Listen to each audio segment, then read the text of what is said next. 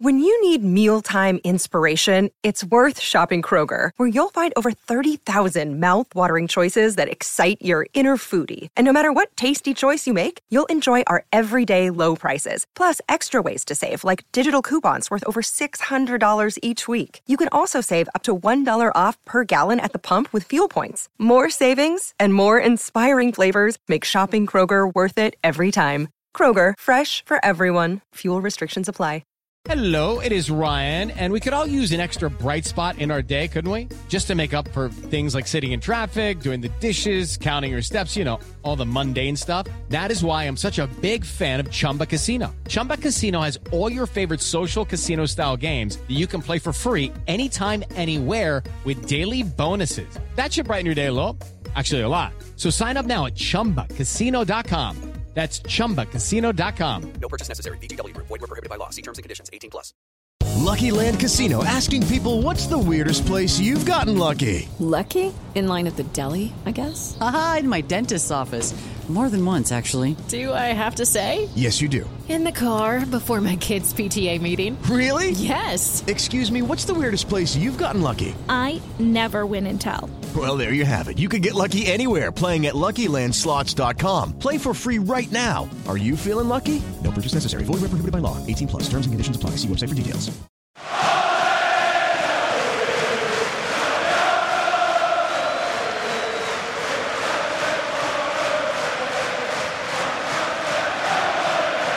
Manchester United drop out of the top four after a 0-0 draw with Liverpool, which sees the Scousers go top of the league, but it's a day to at least be mildly content with. 4 injuries in 40 minutes in the first half should have crippled United, but instead it was Liverpool who only had 1 shot on target in the whole game. Ole Gunnar Solskjaer's Reds were dominant and looked in control, and Old Trafford was rocking at 0-0. A club with an atmosphere of positivity, excitement and unity. An odd day, but one where Ole admitted he was a fan of the Stone Roses after Ole's at the wheel echoed around the Stretford end and J stand once again. It's great being in charge of this club and team, of course. Of course it is. And I'm a big Stone Roses fan anyway, so it just goes around in your head sometimes.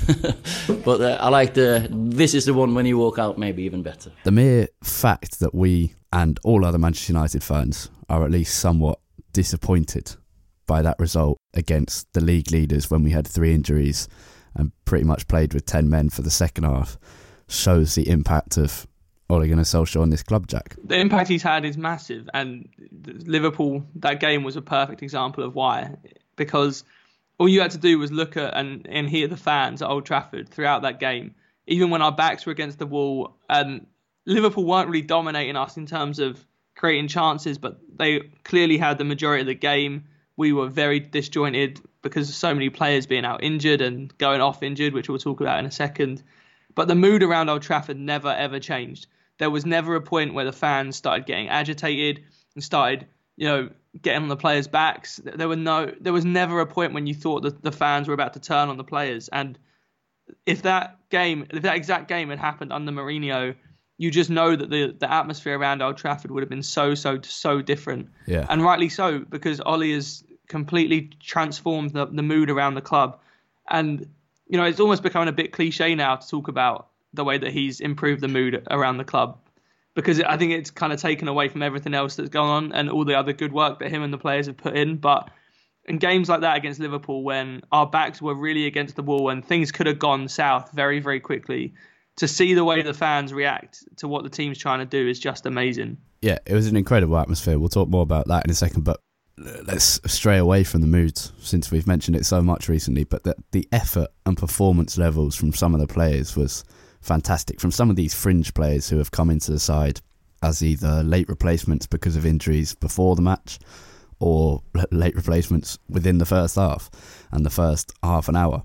They came in and put the effort in, did fantastically. Rashford played on with an ankle injury for 85 minutes against Liverpool. Pogba shifted role 3 or 4 times because of the various changes and bossed it. He didn't manage to provide the magic, the key goal, the key assist, but he was key defensively and key in controlling that United side and stopping it from crumbling. I think he made more interceptions than anyone else on the pitch. Yeah, but it was kind of his role to keep, with McTominay and Pereira next to him, to just keep that midfield relaxed. And about Pereira, Lost the ball a few times, but that's kind of his nature, and a huge effort, and it clearly meant a lot to him. He realised the chance he'd been given, because every tackle he celebrated with a fist pump. He went for it. He G'd the crowd up. And on Pogba, you saw Pogba go over to Pereira at one point and just give him a little pat on the back and say, just calm it down very slightly. Don't go too full in on this, and just relax yourself. And that was the role of Pogba and the impressiveness of Pereira. I loved Pereira's performance. I thought, like you said, he lost the ball a few times and he wasn't amazing going forward, but no one on our team was. It was more about the way he put himself about on the pitch was just incredible. He was everywhere. And the one that really stood out to me was when Henderson got the ball in tons of space down Liverpool's right, and the one time Liverpool got in behind Shaw, and Pereira tracks him about 50 or 60 yards down the pitch and blocks the cross coming in and celebrates it as if he's just scored the winning goal. And there was a couple of other times where we'd win a corner and you'd see Pereira celebrating, and it was just great to see him playing like that, because we haven't seen Pereira be so involved in a game like that in so long. Even when he has played, the few times he played under Mourinho, we never saw that kind of passion from him. We never saw him be that involved in a game mentally, I think, which is a big thing. And it was nice to see Pogba kind of stepping up as a leader and trying to help him get through the game as well. I thought everyone adjusted so well. I mean, to keep Liverpool one of the best attacks in the Premier League without a shadow of a doubt, to effectively 0 clear-cut chances, would have been a great effort, even with all of our players, our full strength at team out. To do that with a midfield with only one regular starter is just a credit to both the players and the coaching staff for the adjustments they made on the fly, dealing with the adversity that we had in the first half. Yeah.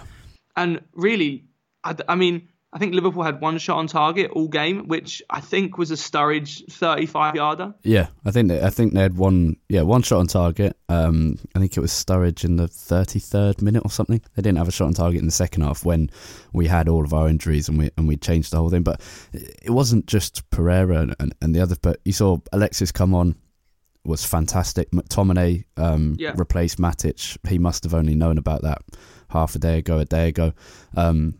And I was at the game, and on the tram on the way there, I was talking to my brother about how the criticism of McTominay is similar to what Fletcher received when he first broke through. And obviously, it's an easy comparison because they're both kind of tall, lanky, blonde Scottish midfielders. So it kind of seems natural, but it doesn't stop there. And Solskjaer compared them after the game. So Alex Ferguson has compared them before. And the criticism that he received is so unfair for a 22-year-old who has come through the academy. And he was fantastic. Look, Scott McTominay is not going to be Manchester United's first choice midfielder. I think we know that. I think deep down he probably knows that. And I think Ole Gunnar Solskjaer knows that. But for him to come in and put that kind of performance in without doing anything special, without some amazing forward passes, without being able to play through the lines, yes, the absence of Matic was notable, and of Herrera too. But McTominay put in a very, very solid performance. Fantastic in the first half with all this chaos going on around him. He broke up play multiple times. He was key in winning back possession and shackling Liverpool, really. He managed to be one of the calmest players on the pitch for most of the game, despite being 22 years old. Like you said, thrown into the starting lineup probably a day before. And he never expected to be starting this game. And he came in and he just did his job exactly how he was supposed to. Like you said, he's never going to be the most flashy player. He's never going to grab the headlines because that's just the kind of player he is. It's what Darren Fletcher was like when he was at United. But he's also the kind of player that the longer he stays at United and the more he puts in these kind of performances, will start to endear himself to the fans. Because if there's one thing that the United crowd appreciates, it is hard work and effort in their players. It's why Carlos Tevez, before he Judas moved, himself. I was going to use a different word, but moved to the other side of the city. Before that, that's why he was so loved at United, because he was that kind of player that was everywhere. And you saw the reaction that Alexis got yesterday as well, when he was constantly closing Liverpool's back four down. And it's that kind of effort, that kind of player that actually do endear themselves to the United fan base. And McTominay will do that the longer he stays in the team. But yesterday, I think, was probably the first time you've seen McTominay and thought he can play. He is not that he's played badly before, but this was a different level to the games he's been involved in the past. And when he has been thrown into big games before, he hasn't really quite lived up to it. It's been quite passive in the game, but he was far from passive against Liverpool. He was constantly breaking up their play. Anytime Wijnaldum or Henderson were trying to drive through midfield, he just put a stop to it. And he came in and, yes, Matic was missed on the ball. But defensively, which is primarily what McTominay was brought in to do, there wasn't really any difference between what McTominay was doing and what Matic would have been doing. And it's worth noting that we're impressed by McTominay for not making a mistake. And the same goes for Pereira, actually. And that shows you the level that they're at. But it doesn't mean we can't praise them after they do have a very impressive showing against Liverpool in such a big game. Yeah. And I mean, Victor Lindelof and Luke Shaw were both fantastically good, and that is becoming the norm in the last few weeks. Luke Shaw kept Salah oddly quiet to the extent that I was watching him thinking, what's actually going on here? There was nothing there from Liverpool. No, not at all. Every time they came forward, you thought, all right, now's going to be the time when they really show us why they're such a good attacking team, and it just never happened. Every time they came forward, they just looked like they had no idea. They were trying to put the ball wide out into the channels, but then Salah and Mane both were trying to just come inside all the time. They just didn't look like they had any firepower going forward at all. And Klopp spoke after the game about how they had really tough circumstances with Firmino going off, and I think Graham Souness mentioned it as well. But one player going off shouldn't derail your team that much, especially when you have players like Salah and Mane, who are supposedly two of the best wingers in the world, coming down either side. That it shouldn't derail your team that much. The even more ridiculous one was, I was talking after the game, and my dad hasn't quite managed to hate Jurgen Klopp yet. And I think a lot of United fans had that problem in maybe the first season while he was at Liverpool. He wasn't that hateable, and yet I've come to really dislike him because of the constant stream of excuses that comes out of him when his team underperforms. And I said to him as a joke, I said, look, he'll blame United's injuries now for Liverpool drawing that game and underperforming. And about half an hour later, I'm scrolling through Twitter and you see Jurgen Klopp says their injuries disrupted our rhythm. Now look, yes, the fact that we had so many injuries in the first half would have disrupted their rhythm, sure.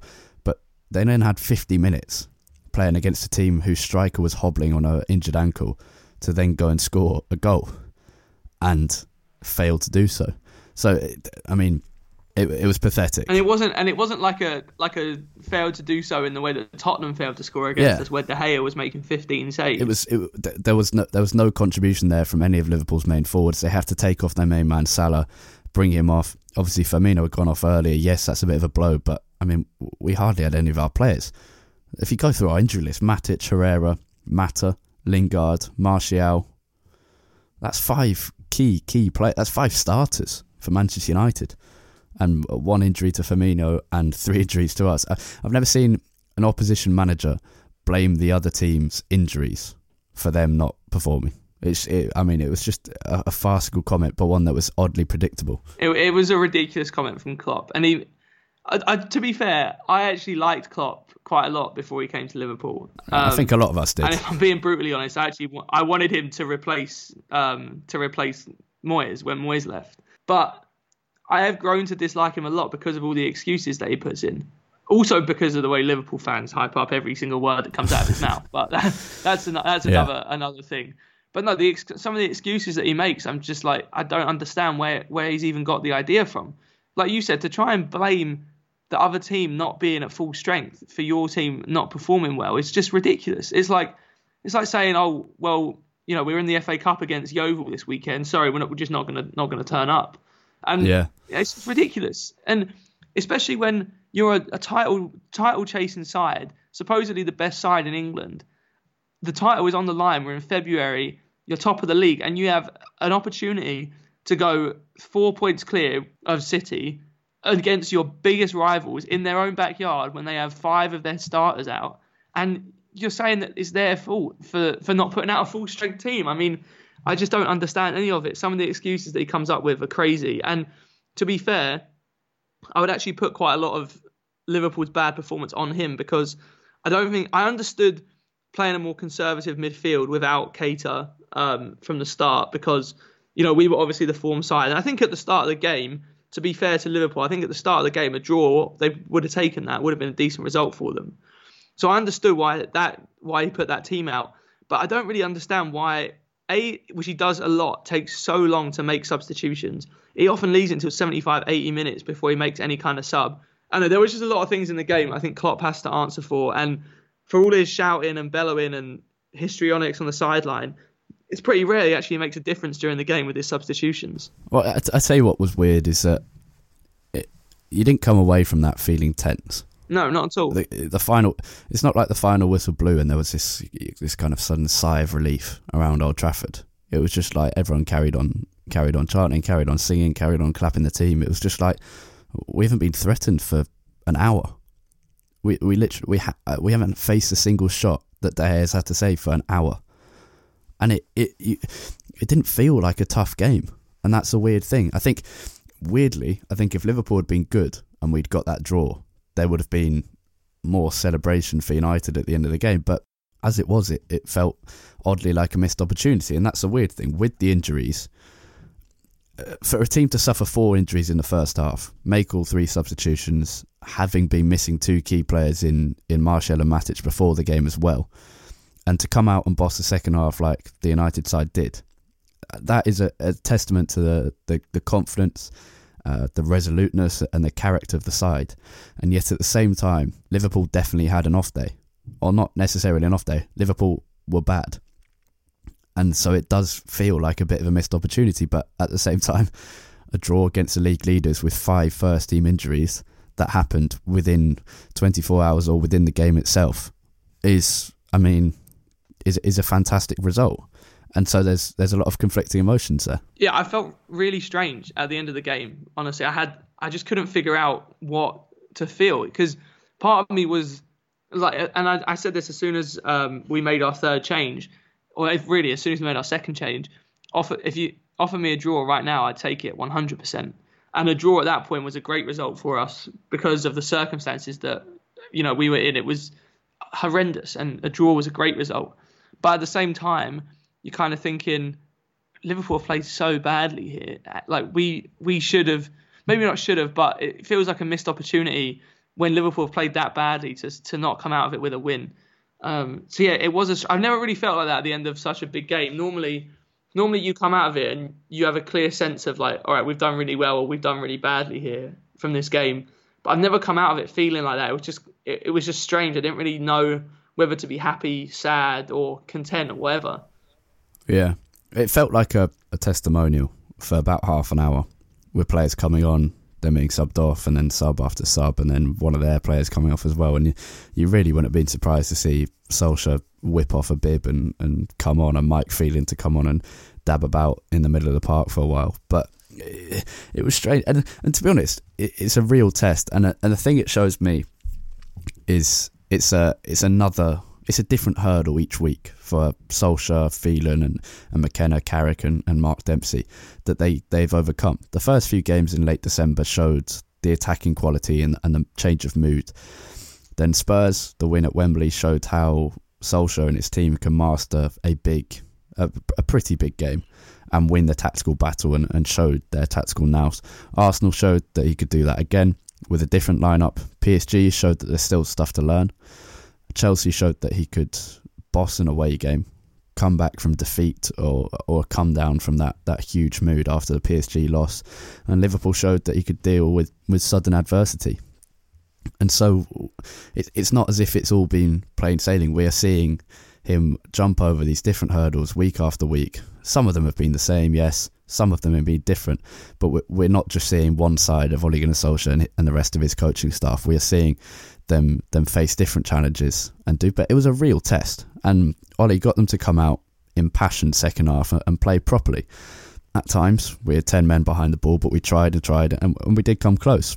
Players like Alexis and Pereira storming into tackles, Pogba diving across, and Pogba had a chance, Smalling had a chance. We had a goal disallowed for offside. It was a real test and one that they passed with flying colours, I think, and a late winner just would have been bedlam. Oh yeah, and I mean in the pub I was watching when Matip put the ball in his own net, it was bedlam for about 5 seconds until everyone realised what was going on. So I can only imagine what it would have been like in the stadium if that had counted. But yeah, it was. I mean, I come out of the game and I've been thinking about it now as well. I think I am happy with the way it turned out, because I get the feeling it could have been so much worse. But you do also just have that, not regret, but it's that feeling of what if, I guess is probably the best way to describe it. Because you're just wondering, what if Smalling could have just, got an extra yard ahead for the ball in from Lukaku towards the end of the game, or, what if that Matip the offside goal would have counted. There's just so many things like that, little moments where you just think we could have done so many things differently. But at the end of the day, I think you'd have to take 0-0 from the position we were in after half an hour, 40 minutes. And I think my overwhelming feeling towards the game is just pride that the players played so well, because the vast majority of in fact, pretty much every single player down to a man was brilliant, the way they applied themselves. And I think we can't do this episode without giving a massive shout out to, the entire back four, to be fair, but specifically Luke Shaw. Yeah. That was, I think, his best game of the season. And we all know how well he started the season. It was definitely his best game under Solskjaer. He's gone a little bit under the radar recently. His performances have been fine, but they haven't been great. They haven't been terrible. He's just not really been talked about very much. But he brought himself there. I think he's not offering as much in an attacking sense as people expected. Is a change, and I think he's been really solid defensively recently, and that's kind of a flip from before. We're used to praising him for his attacking contribution and criticising him for his defensive woes at time, and that's changed. And I think people are a bit surprised by that and haven't quite adjusted. Yeah, and that's, I think, why he hasn't really been talked about much, because he's not really doing much going forward, and he's not doing anything wrong in defence. So then people don't really have much to say about him. But he was brilliant yesterday. The way he dealt with Mo Salah was brilliant. And just all game, he never looked like making a mistake. And even though we weren't really getting forward very much throughout the game into attacking areas, he was really important, at least in just giving us some time as we came out from the back. Him and Pogba did well down the left flank, because Liverpool were trying to press them very high. And they did well on a number of occasions, with Alexis as well, to kind of get out of some of those presses and at least just relieve the pressure for a little bit. But like I said, the whole back four was very, very good. It was yet another commanding performance by Victor Lindelof, who just keeps getting better every week. And he looks like a mainstay in our defence now for the next few years. Even Chris Smalling had a good game as well. They never looked like a mistake in anyone in our back four. And for a back four that's half made up of Smalling and Young, that's a big achievement. I think the thing with the effort we saw from Sanchez, Pereira, whoever, it feels as if there is a genuine connection there between United's players and United support. And I think even in the good spells under Mourinho and Van Gaal and Moyes, I really don't think we had that. There was always that sense that United's fans and players were completely separate entities. And I think they're starting to merge back together into one force now, a little bit. And obviously it may only be temporary.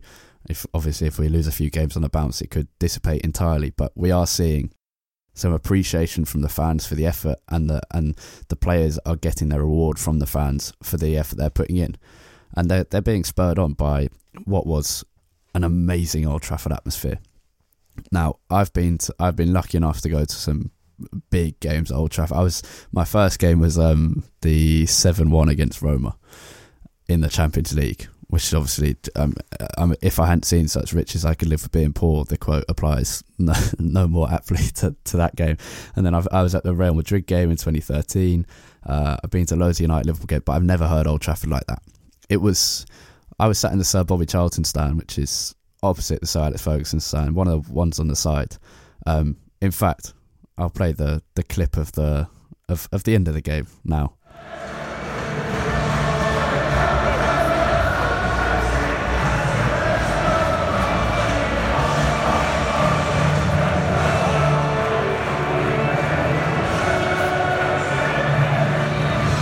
The United players that just walked down the tunnel, the atmosphere at Old Trafford has been unreal. That song, of course, kind of enveloping the players here. The sun escaping the attention, no clouds, and you can see we're sat in the Sir Bobby Charlton stand.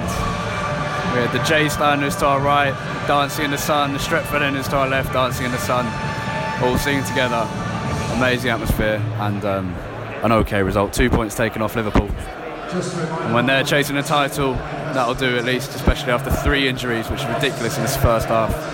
And Stretford End to my left, J Stand to my right, basked in the afternoon sun, and the weather helped weirdly, but I haven't seen that at Old Trafford for a long time. Not just the noise, but it was the fact that it was in unison. The people in the posh seats sat down, the Prawn Sandwich Brigade clapping along to Ole's at the wheel and getting involved in it. A cauldron of noise building into this fantastic sweep across the pitch. And you can imagine for a United team who have faced 4 injuries in the first half, it must have given them some motivation. Usually it's just the core in the Stretford End or the men and women in the doing fantastically in J Stand in United Road, but it was different. And it felt, I think Gary Neville said on commentary that it felt like a game from the 90s, and it really did feel like this huge wall of noise coming from all sides of the stadium. Yeah, even just watching on TV, you could hear the whole game. The Old Trafford just never stopped singing. And most of the time at Old Trafford, if we're being honest, a lot of the atmosphere comes in response to what's going on in the game. You know, the fans are kind of reactive. It's dependent on how we're doing on the pitch, which is why the atmosphere got so toxic in a lot of games under Mourinho. But this was completely different. Regardless of what was happening on the pitch, the volume levels were up at as high as they could be. Every single corner of the ground was getting involved. And, you know, and the Liverpool fans were awful enough to ruin the great tribute to Eric Harrison at the start of the game. And then we didn't hear a peep from them for 90 minutes because Old Trafford just completely drowned them out from every single side of the ground. It was one of the... I mean, I said last week that PSG was one of the best atmospheres I could remember for a long time at Old Trafford. And this trumped it even more because the way that the fans just got up regardless of what was going on in the game. Yeah. And, it was coming out the second half when I really noticed it because it would have been very easy for the fans to just kind of become very nervous and almost just like kind of go into their shell and just hope that we could hang on. But the way they responded when we came out for the second half was amazing. And I think that probably played a big part in giving the players the boost that they needed. Yeah. And you saw the way the players were responding. We talked about Pereira earlier. You know, he's responding to the crowd. The crowd are responding to him. It was great. And you can tell that the relationship between the players and the fans is so much better than it was a few months ago. Yeah, well, Pereira won a corner just in front of the Stretford End, and as he walked over to pick up the ball, just threw his arms up, telling the fans to give even more and even more. And that's the thing. There's that genuine connection there, and it was the fact that it was everyone, not just a certain section of the people who go to the away game starting the songs and no one else really joining in. Yeah. It was a fantastic game, and as you say, it was because it wasn't responding. And usually after half time, you get that lull of about 5 or 10 minutes where if the team doesn't do anything, the crowd never wakes up. And I think we had that against PSG actually. Yeah. And instead, it was, I think within about a minute, you got this complete in unison chant of Ole's at the wheel, and that's different to stuff we've heard before. And yeah, you're right about the Liverpool fans. I've been to a lot of United Liverpool games at Old Trafford in the last 6 or 7 years, and there's been times when they've been admittedly brilliant, but they were so quiet. It was really odd. They'd occasionally pipe up, but for once it was the United home fans as the impressive ones. And you mentioned about the minutes of applause for Eric Harrison. The thing with Eric Harrison is he's not just a club legend. He was a great football man. And there was a nice tweet from Craig Norwood who said something along the lines of what you did, saying, nice of Liverpool fans to show disrespect during the minutes applause to a United club legend and then follow it with 92 minutes of silence at Old Trafford. Yeah. Which is very true. And then after the game, they were posting these videos on Twitter of them singing once all the United fans had left. It was like, well, great. You didn't really support your team, though, did you? You kind of just wanted a fancy video at the end of it with flares in an empty Old Trafford. So that was interesting. But Liverpool as a team as well, it wasn't just the fans. The thing I thought, I came out of it and I said, City would have battered us with those circumstances. City would have picked us apart in the middle of... 100%. Yeah, no doubt. In the middle of a couple of injuries, a couple of substitutions, when Matt had gone off, after Herrera come, you would have seen Aguero scoring or Sterling scoring. They would have picked us apart and then gone and destroyed us. And obviously, you didn't see that from Liverpool. Yeah, it was a perfect example of the difference, I think, between Liverpool and City at the moment. Liverpool somehow, and I don't mean to sound kind of bitter as I say this, but they haven't impressed with their performances that much this season, despite winning so many. And it sounds weird coming from a team that's top of the league and has only lost once all season, but they had I think Liverpool's best performances last season have been better than their best performances this season. They haven't looked as dominant in games as they did last year, and I think we saw that today. If City were there today, they would have absolutely destroyed us in that second half. They would have battered us because we were there for the taking. But Liverpool's move, I think the thing that separates Liverpool, at least in games like this, from City is the midfield, because Liverpool just don't have that midfielder who's able to make something happen on their own. You know, you look at that midfield of Henderson, Wijnaldum and Fabinho, they all get about the pitch. They do their job really, really well. And I thought Fabinho had a very good game. But they're not really going to make something happen for them going forward. And that was what they were missing against us, because the front three were being shut down by our defence. And you could just see that from midfield, they were lacking a bit of creativity. They were lacking someone who could come forward and make something happen on their own. But just to finish this little bit from me, just seeing a great tweet from Anna MUFC as a great way to sum up the Liverpool fans and the Liverpool Football Club from yesterday. So they ruin a tribute to Eric Harrison. Souness cried nonsense on live TV about how Liverpool dominated. Owen wanted Liverpool to kick Rashford, and Klopp blames United injury to ruin his own team's rhythm. There's a reason no one likes the Scousers. I'm fairly sure Anna's a listener of the podcast, so I mean, thank you for that contribution, that unintended contribution, Anna. But yeah, I mean, winds, long grass, dry pitch, wet pitch, the opposition's injuries, Jurgen Klopp's excuse book gets bigger and bigger.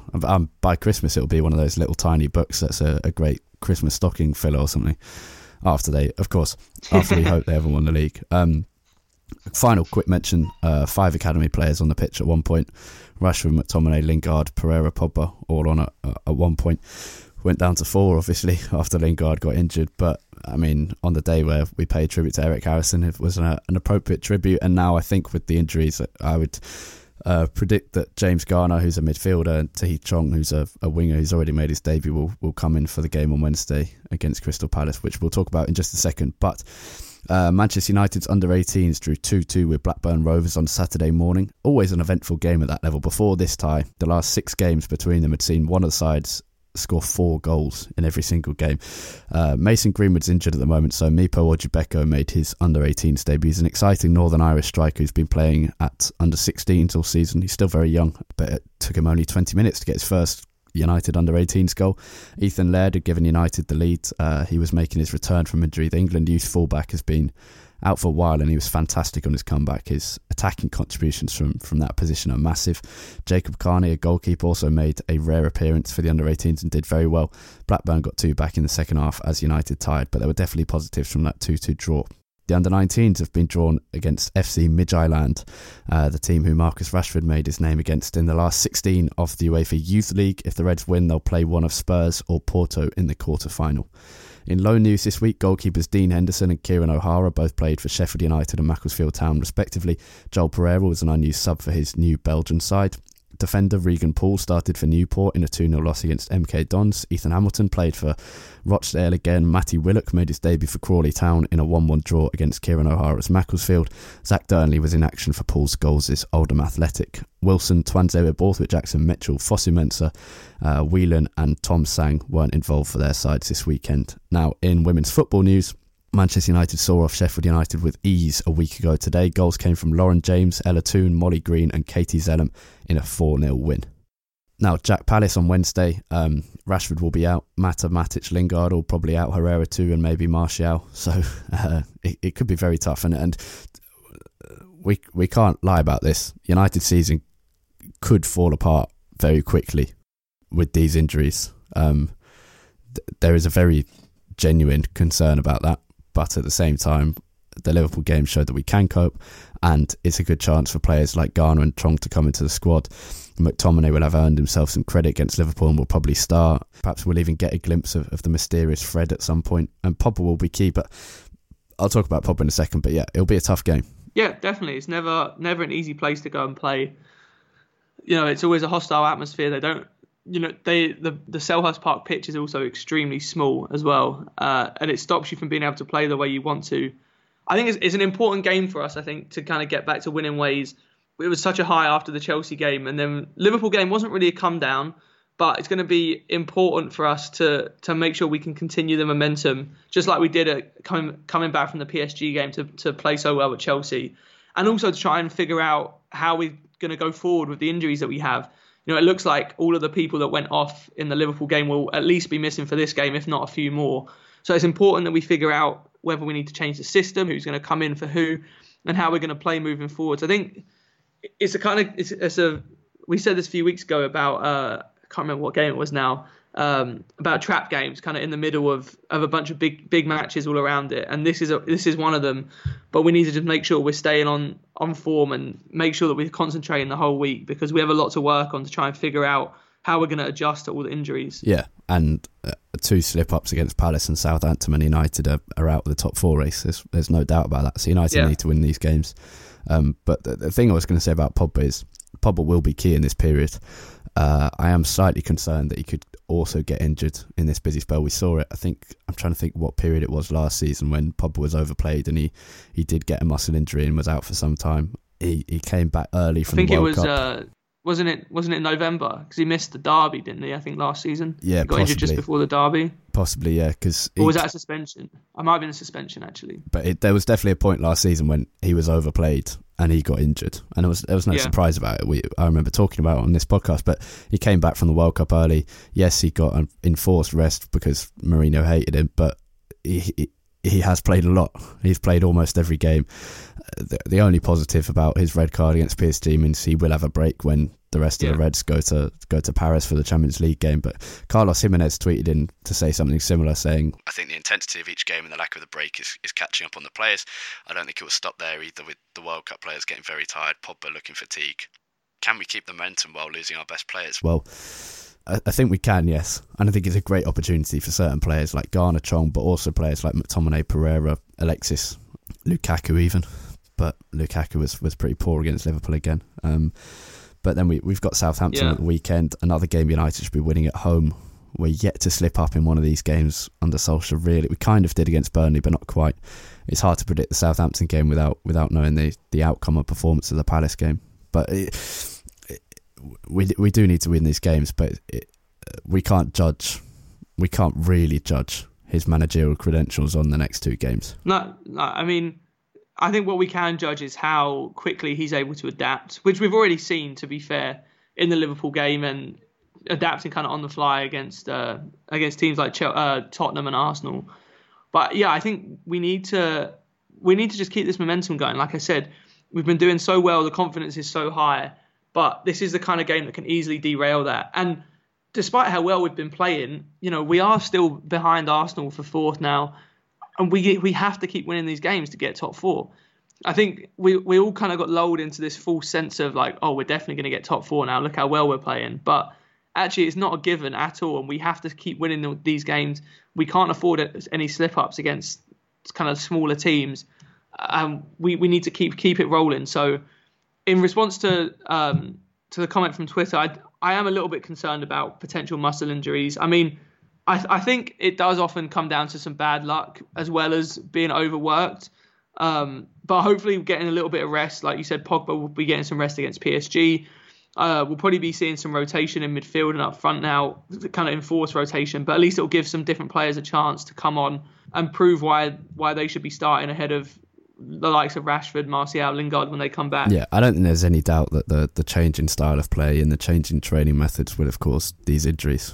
I mean, yes, there is an element of bad luck in it, but United got 3 injuries to hamstrings in Herrera, Mata and Lingard. Rashford was an impact injury, an ankle injury, but the other 3 were all hamstring injuries. And I actually I bumped into Ole Gunnar Solskjaer, which was he was a warm and beautiful man who was so nice, and chatted to us for about 2 or 3 minutes, to me, my brother and my dad, and we were talking about the injuries, and he said, yeah, I've worked them too hard, and didn't really seem to be hiding that fact. He seemed to recognise it straight away. And I mean, he will have worked them too hard without a pre-season in which to make these players adjust to that new style. It's impossible that they weren't going to get injuries, but do you then sacrifice your training methods just because there's a risk they might get injured? It's a really hard decision to make, so it's a difficult one for him. Yeah, of course, it's one of the most difficult decisions you have as a manager, because He wants to come in. He wants to maximise all the time that he can get on the training ground with everyone. Like you said, he's still trying to implement his own style, his own methods. But I think especially when you see a game like Liverpool where 3 different players go down with pretty much the same injury, I think you have to kind of take your foot off the gas a little bit, at least for the next few weeks, until we get a few more players back in the squad. Yeah. Now, that's all we have time for on Series 4, Episode 29 of the Manchester United Weekly Podcast. Thank you for listening, as always. And remember to leave us a review on iTunes if you are enjoying the show. Find us on Twitter for more from your host, with Jack over at UTD Tates, TAIT. And me at Harry Robinson 64. The podcast itself is at UTD Weekly Pod. That's POD at the end there. Palace on Wednesday, and we'll be back in 7 days' time, by which point we will also have played Southampton. Cheers for listening. Have a fantastic week. Up the Reds. Goodbye.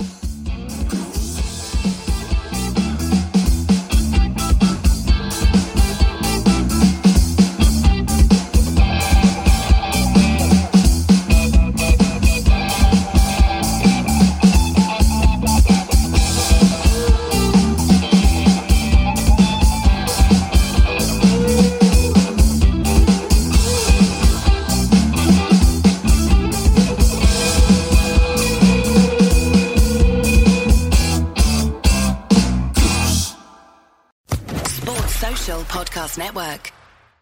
Hey guys, it is Ryan. I'm not sure if you know this about me, but I'm a bit of a fun fanatic when I can. I like to work, but I like fun too. It's a thing. And now the truth is out there. I can tell you about my favorite place to have fun. Chumba Casino. They have hundreds of social casino style games to choose from, with new games released each week. You can play for free anytime, anywhere, and each day brings a new chance to collect daily bonuses. So join me in the fun. Sign up now at ChumbaCasino.com. No purchase necessary. VGW Group. Void where prohibited by law. See terms and conditions. 18+.